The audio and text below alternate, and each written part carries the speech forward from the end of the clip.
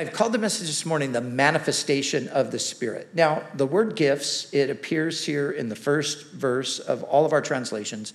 But as Char pointed out previously, in the Greek text, it doesn't say gifts. It just simply says spirituals. And so some have thought spiritual things. Some have thought spiritual people.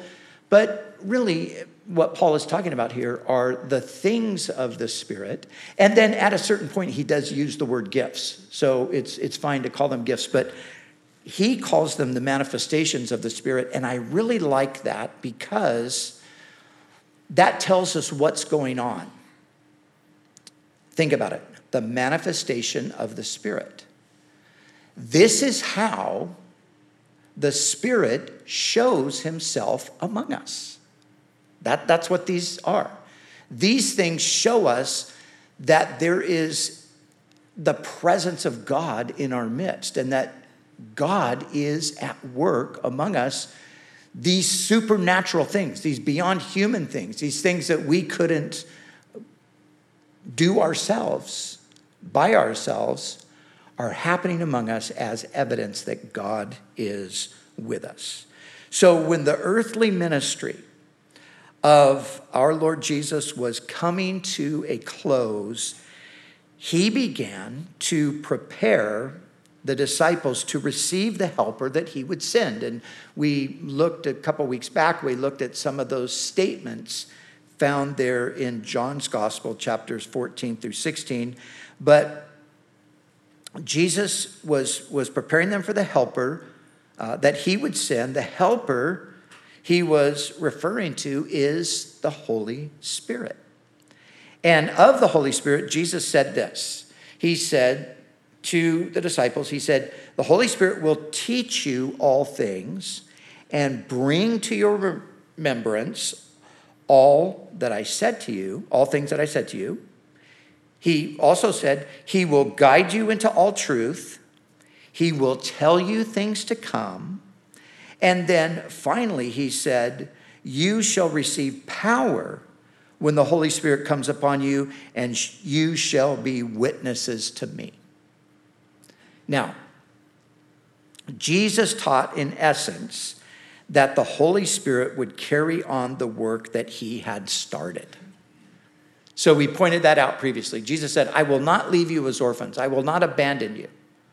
But I'm going to send you another helper. And that word, another, means another of the same kind. So in essence, Jesus is saying, I'm not going to leave you. I'm going to go away, but I'm actually going to come back to you, but I'm going to come back to you in a slightly different way. He's coming back through the person of the Holy Spirit. So only through the Holy Spirit, the work would expand to the uttermost parts of the earth, the work being then delegated through the Spirit among a multitude of individual believers. See, that's the thing. Remember, Jesus said at one point to the disciples, he said, the works that I do, you shall do also, and you shall do greater works than these. And everybody who's ever thought about that passage has said this. How in the world could you do greater works than Jesus? And that's a good question. How could you do greater?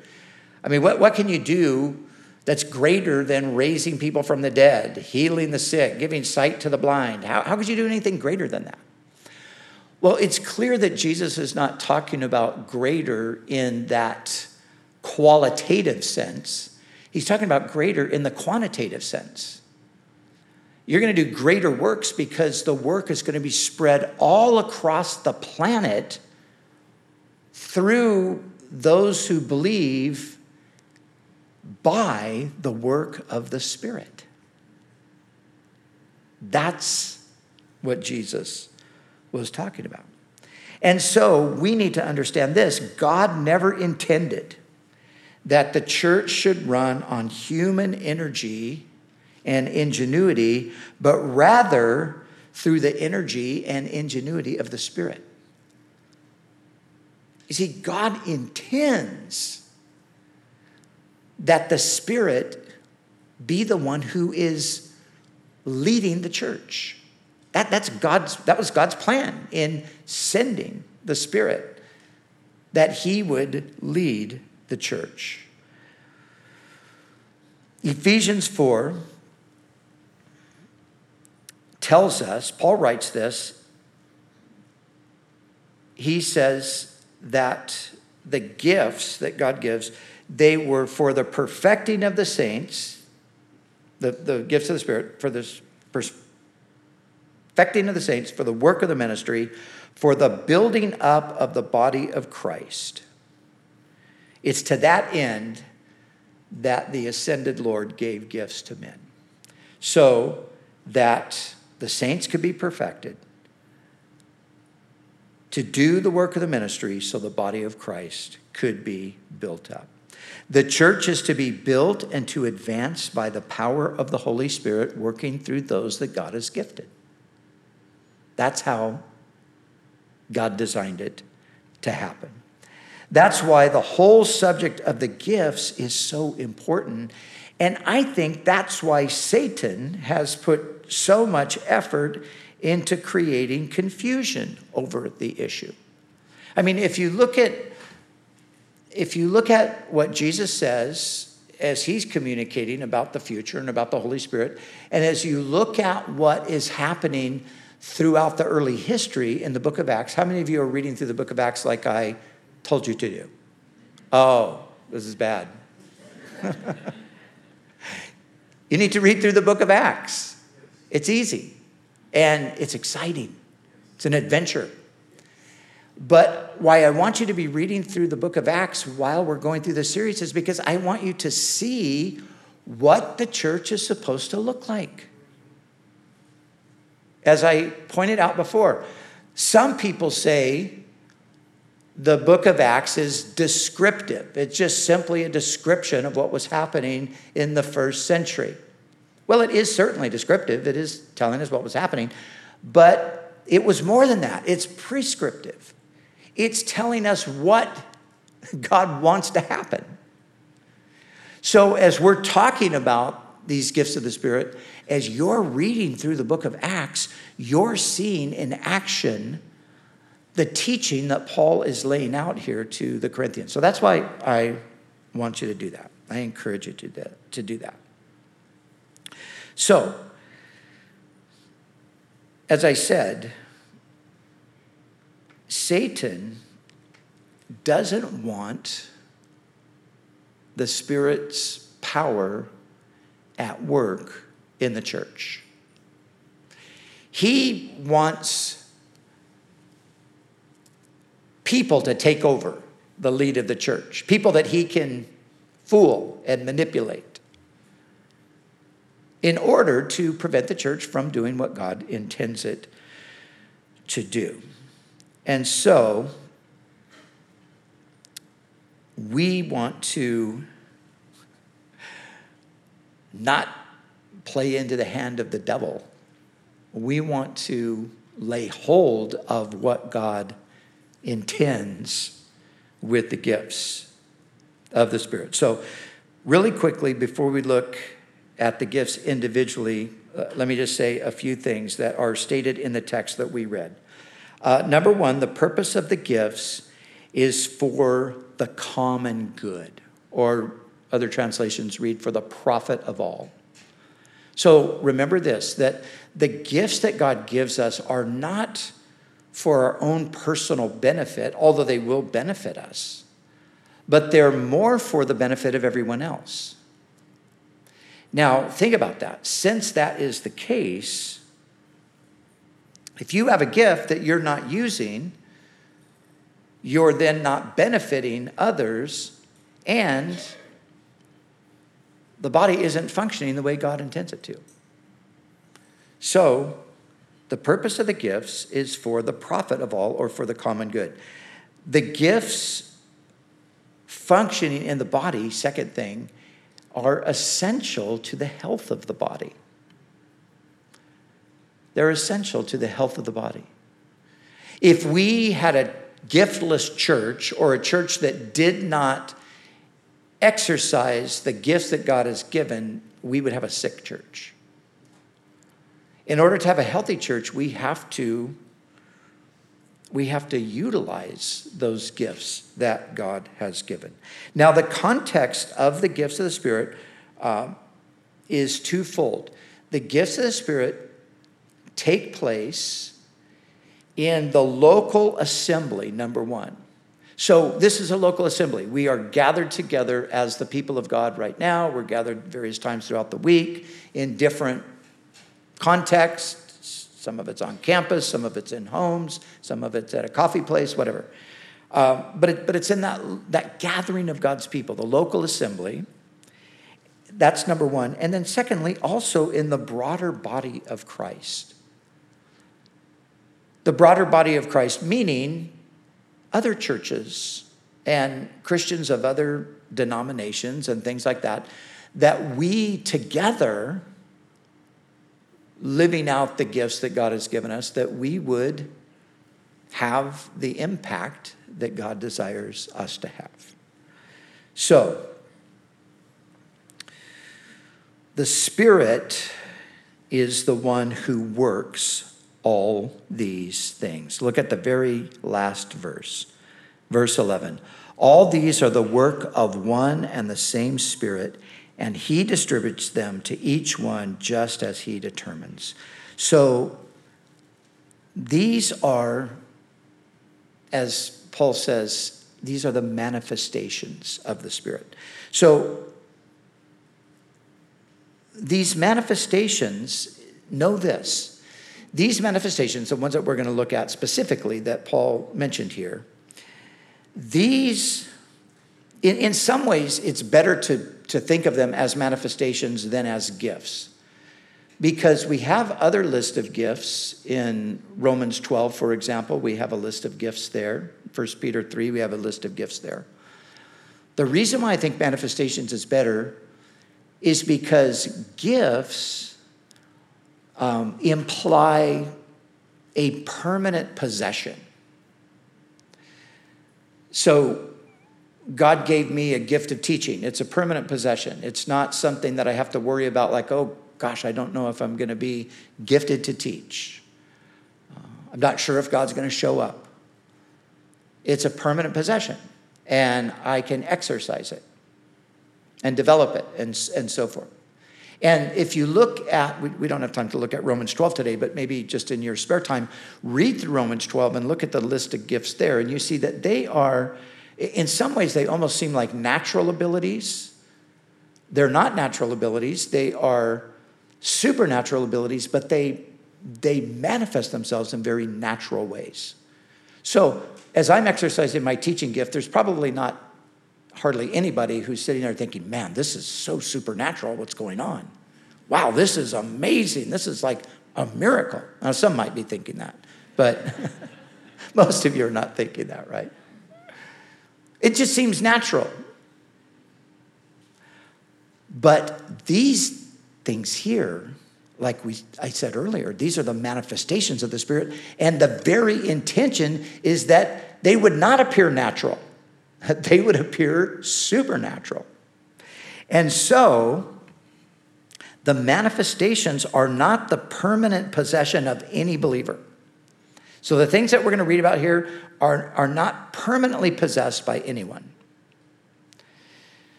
But rather, they are the potential experience of every believer. So any one of us at any time could actually be the instrument through which these manifestations would happen.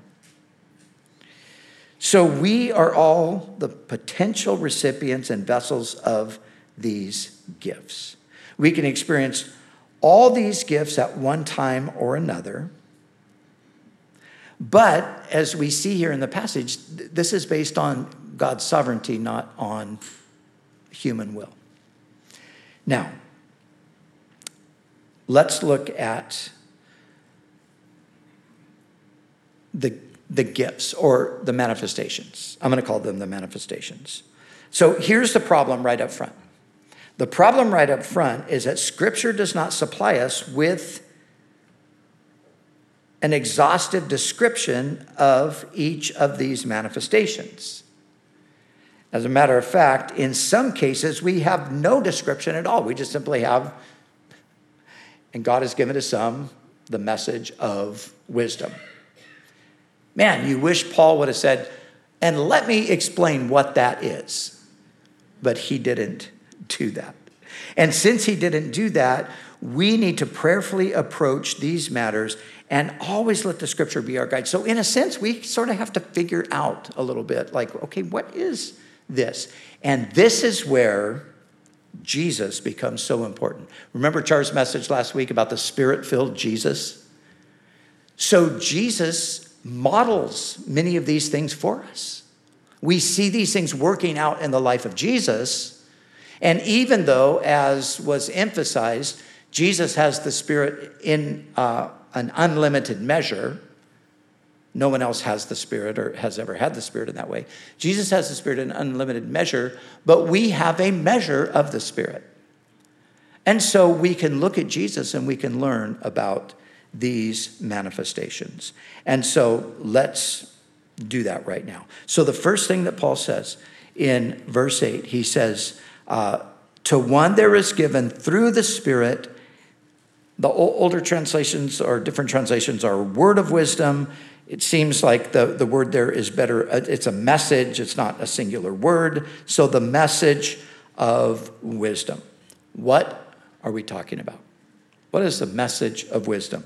Well, I think as you put the pieces together from Scripture, what you come up with is the message of wisdom is a God's answer or a supernatural answer or solution to a perplexing situation. We all face perplexing situations. In the church, we face perplexing situations. We don't know what to do. We need a message of wisdom. We need a word of wisdom from God.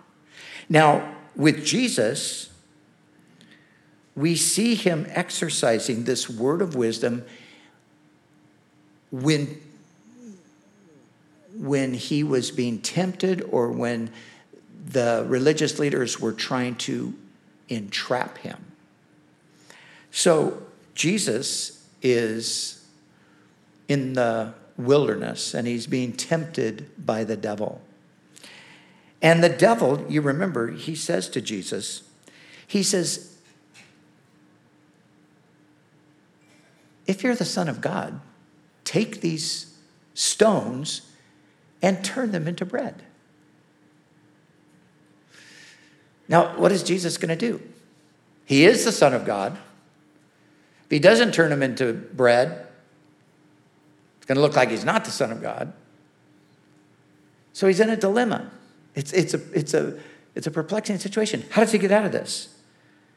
He says, man shall not live by bread alone, but by every word that proceeds from the mouth of God. That was a word of wisdom applied to that situation. Remember when they came to Jesus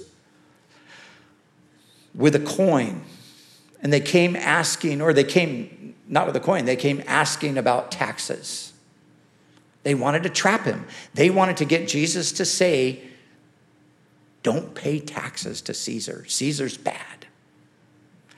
And so they said, should we pay taxes to Caesar or not? What did Jesus do? He said, give me a coin. And then what does he do? He takes the coin. He said, whose image and inscription is on this coin? Well, that's Caesar, they said. He said, right. Then give to Caesar what belongs to Caesar and give to God what belongs to God. Wow. They went away with their tail between their legs. That was wisdom that was unmatchable. What about the situation when they came and they brought that woman who was caught in adultery? They threw her down in the presence of Jesus and they said, Moses in the law commanded that such should be stoned. What do you say? Well, if Jesus says, no, don't stone her, then, you're violating the law of Moses. If Jesus says stone her, then they're going to go to the Romans and say, this guy's telling people to stone people. So we know, what does Jesus do? He says, the one that is without sin among you, let him cast the first stone. So in all of these, we see this wisdom that's at work. We see it in the early church when they had this problem. There was in Acts chapter 6, it's recorded, there's a problem. The Greek widows felt that they were being neglected and that the Hebrew widows were being preferred. And so they came with this problem and, what can we do about this? And the apostles, they said, this is what you do. Choose out 7 men from among you who we can put over this. And they chose these 7 men. They all were Jews with a Greek background.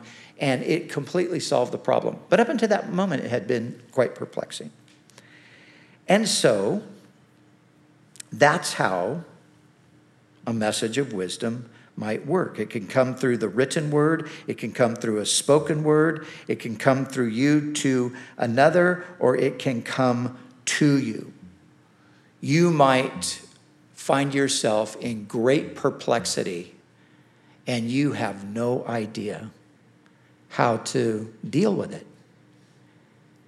And the Holy Spirit brings through some means, through a person, oftentimes, that word that solves it all. It's like, oh my goodness, of course, that's it, right there. These things happen. Now, next we have what's called the message of knowledge. Now, these are similar. There's seems like some overlap, but the message of knowledge, I would define it as the God-given ability to instantly know something previously unknown. The God-given ability to instantly know something previously unknown. Now again, we see this with Jesus. Remember when Jesus met this man, Nathanael. It's in John chapter 1 is the record of this. And when Nathanael, Philip says to Nathanael, come and see this person. He's the Messiah. And when Nathanael comes, Jesus says about him, he looks at him, he says, oh, an Israelite indeed in whom there is no guile. And Nathanael says, I don't know you. How do you know me? How are you saying that? And Jesus said, before Philip called you, when you were under the fig tree, I saw you. Now, obviously, for Nathanael, it's like nobody saw me under the fig tree. I was way out in the wilderness. What do you mean you saw me out there? And then Nathanael, recognizing that there's something supernatural here, he says, you are the Messiah. You are the King of Israel. And Jesus said, because I said I saw you under the fig tree, you believe? He said, you're going to see heaven open and the Son of Man ascending and descending. And we have a word of knowledge there as well, because apparently when Philip was under the fig tree, he was thinking about the story of Jacob and Jacob's ladder that ascended into heaven. And so Jesus is affirming to Nathanael through this message of knowledge, this instantaneous knowing of something that could not otherwise be known. And so we have several examples of this in Scripture. And again, I'm going way too slow, so we're going to have to move on from that. But let me just say this, that I have seen this gift operate many times. That God will give something to someone that they could not possibly know about a situation, about a person's personal struggles or fears or whatever. And they will come and they will speak that message, and that message itself will be the peace and the blessing and the healing and all of that that's needed, because it comes with the power of God. And then we have faith. Moving on from there to another faith by the same Spirit. So faith here All Christians, you can't be a Christian without faith, right? Paul's writing to Christians. He's talking about something beyond saving faith. He's talking about, I would just call it special faith or faith for the moment. It's an extraordinary faith. It's where suddenly you have this faith to just say no or yes, this is how it's going to be. I've experienced this many times. It's the faith that we could see in Peter when he got out of the boat to walk to Jesus on the water. He had the gift of faith. And as long as he was believing, he was walking on the water. But then in the story, it says Peter looked around at the wind and the waves, and unbelief set in, and he sank. But it was that gift of faith that got him out of the boat onto the water. It was the gift of faith that enabled Peter, walking by the lame man at the gate, recorded in Acts chapter 3, to say to that man who had been there for 38 years, who had undoubtedly had Jesus pass by him at a certain point, and the apostles probably passed by him as frequently. Suddenly, Peter stops and says, in the name of Jesus Christ of Nazareth, rise up and walk. Now, how did Peter do that? Why didn't he do it before? Well, the gift of faith came upon him at that moment. So it's extraordinary faith. And then we have gifts of healing, he mentions here. Now, the Bible, of course, is full of examples of healing. The blind see, the lame walk, the lepers are cleansed, the deaf hear. Now, here's a big question. Is the gift of healing still in operation today? There's nothing in Scripture to indicate that it's not. Okay, then who has the gift of healing? And this is where what I said earlier comes into play. No one has a permanent gift of healing. So if you've ever watched a healing evangelist on TV, know that you're watching a phony. There's no such thing as a healing evangelist. The only person in history that could heal at will was Jesus. No one else could. Not even the apostles. Although they exercised healing frequently, they could not heal at will. It's clear from Paul's writings. He talks about Epaphroditus, who was sick unto death. If Paul could heal at will, he would have just said, Epaphroditus, be healed. He talked about Timothy's often infirmities. He said, drink a little wine for your infirmities. Why didn't he just say, Timothy, in the name of Jesus, stop being sick? Because that's not how it works. So again, with the gift of healing, no one permanently possesses it, but any believer could be an instrument of the Holy Spirit used to bring healing at any time. So God might use any one of us at any given time to bring a gift of healing to someone. So when we go to a hospital bed or we pray for somebody sick, we should always keep in mind that there is this possibility that God might heal this person. And we should pray for that. We don't know if that's exactly what God wills to do, but we should pray that that is what he would do. Because healing still happens today. Then there's the working of miracles, turning water to wine, multiplying loaves and fish, raising the dead. These are miracles. Do they still happen? People say, these things haven't happened since New Testament times. And we say that perched in our little space here in the United States of America, having no idea what's happening around the rest of the world most of the time. The fact of the matter is, when you get out of our Western plausibility structure, which is things that seem plausible to us based on our cultural upbringing, what does not seem plausible to you? I'll tell you right now, a miracle doesn't seem plausible. We are indoctrinated to suspect or to dismiss the idea of miracles. Even as Christians, we get that way. That is our Western plausibility structure. Scientific age, empiricism, those kinds of things.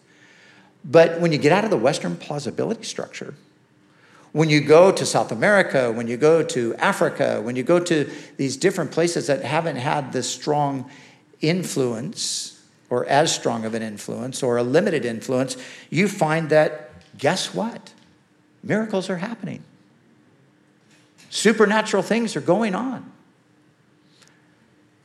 There's nothing in the Bible that says that miracles would cease at a certain point. So we should believe that even though we might not be seeing them ourselves, but we might be seeing them, we should not be surprised to know that they still happen.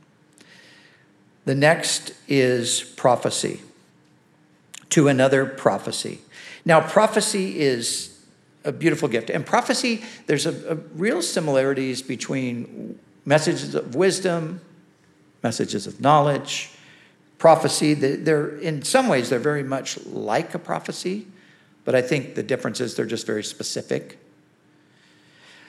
Prophecy is a direct word from God, a word that just comes from God to the hearer. And this direct word from God, it strengthens, encourages, and comforts the believer. Now, prophecy can come in a variety of ways. It can come through someone simply quoting a scripture. I've had times where a prophetic word is somebody quotes a scripture, and man, that scripture just suddenly is burning in my heart. Like, that is a prophetic word for me from the Lord. I remember this happening to me in Canada one time.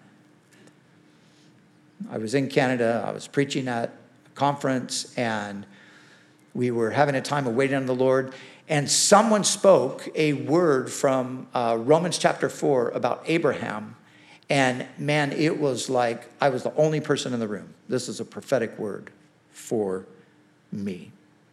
It can come through someone passing on something impressed on their heart. Someone can come up and say, I don't know if this really resonates, but I just feel like the Lord wants me to tell you this. And they tell you, and you're like, how did you know that? How could you wait? No, nobody knows that. God knows that. That's a prophetic word. It could come in the course of a conversation. I've had conversations with people who prophesied to me not even knowing it in the course of the conversation. And I have prophesied to people in conversation not even knowing it. I can't tell you how many people have said to me things like this. 25 years ago, you said this. I cannot remember what I said 5 minutes ago. And they're telling me what I said 25 years ago. How can you remember anything I said 25 years ago? It was a prophetic word. It was a word that so radically impacted their lives, it remained with them. That's what prophecy does. Prophecy can also come through a message preached. A message preached. And when I preach, when we preach, you know what we pray for? God, we pray for words of wisdom, words of knowledge, prophecy. Speak prophetically, speak in the moment to the person, to the situation. I don't know if I'm going to be able to finish this today. I got to tell you this quick story, though. I was really sick back in throughout the 80s and much of the 90s.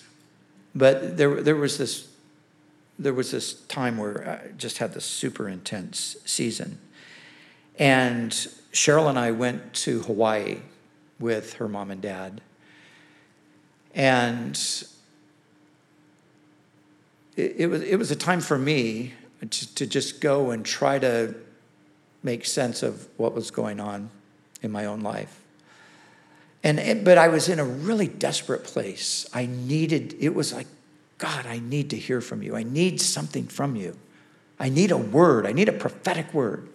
I was praying that, and I was asking for that, and I was meditating on my Bible daily, and I was praying, and I was, Cheryl would go with her mom, and they would go out and do some things, take the kids, and I would just stay in the room, and it was a really, really rough season. And on Sunday morning, Pastor Chuck was preaching at a local church, and so we went. And I went with this cry, Lord, speak to me. And when we got to the church and had the worship time and everything, Pastor Chuck gets up and he says, let's open our Bibles to Habakkuk.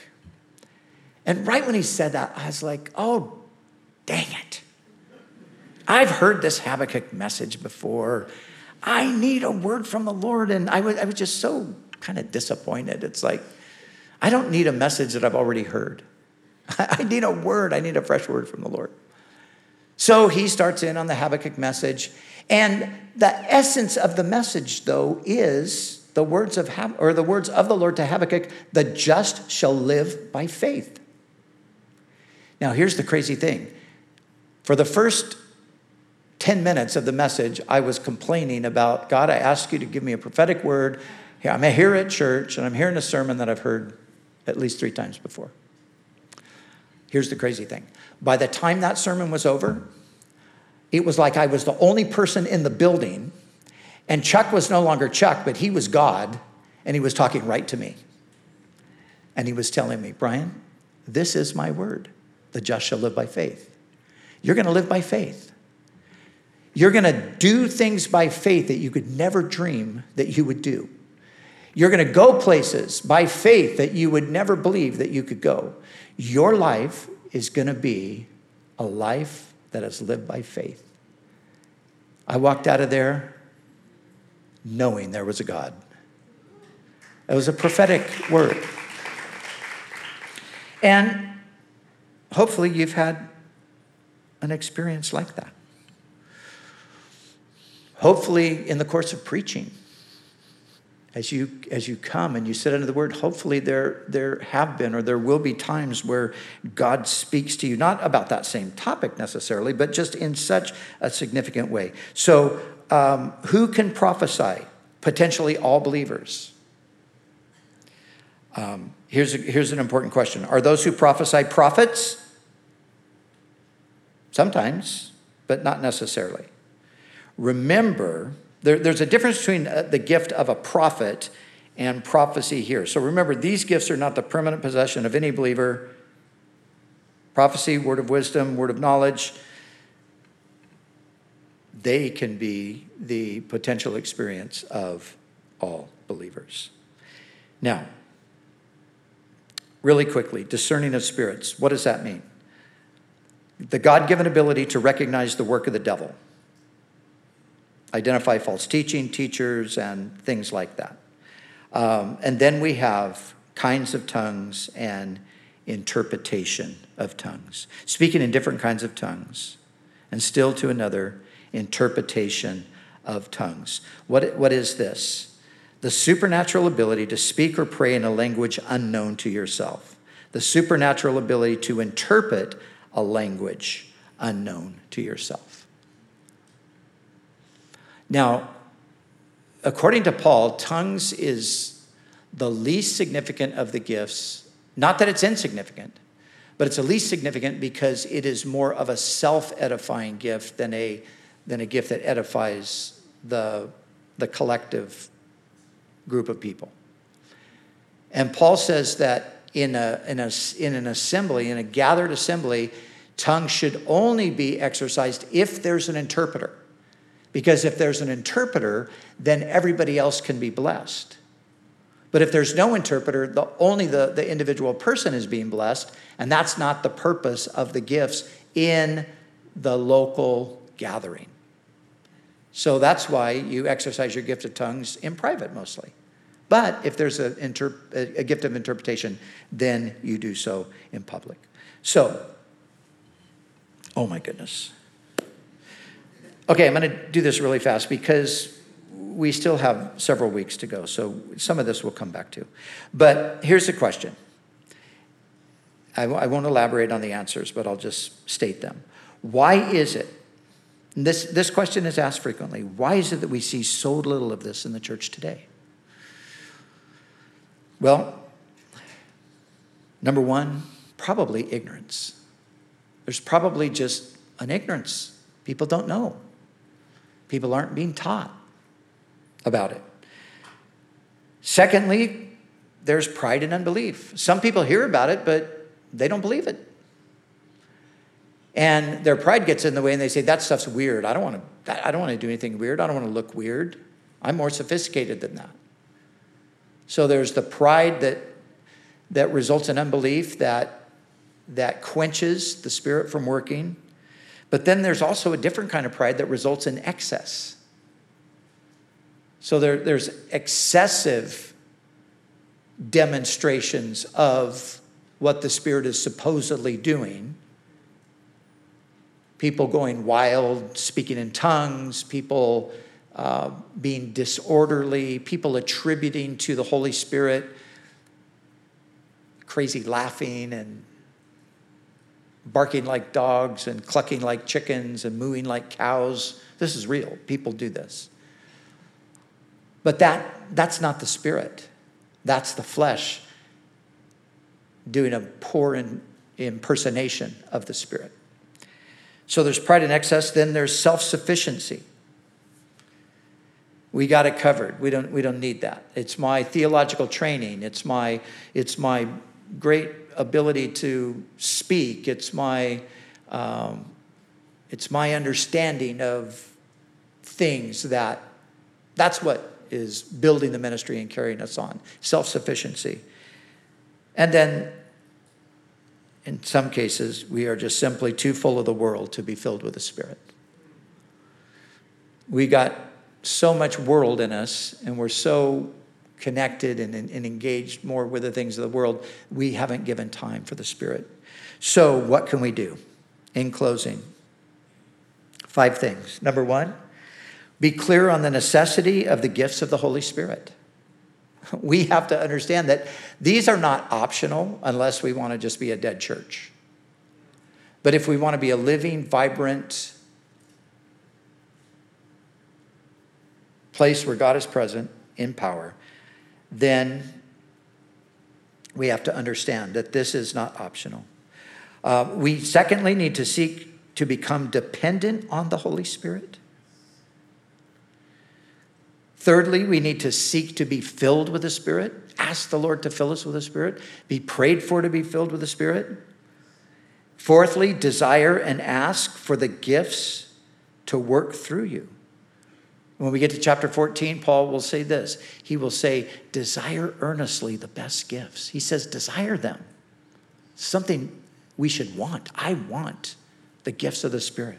Not for my own glory, but for God's glory. And then fifthly and finally, we must step out in faith and exercise the gifts. We have to take steps of faith. And we have to learn to be comfortable with the gifts of the Spirit.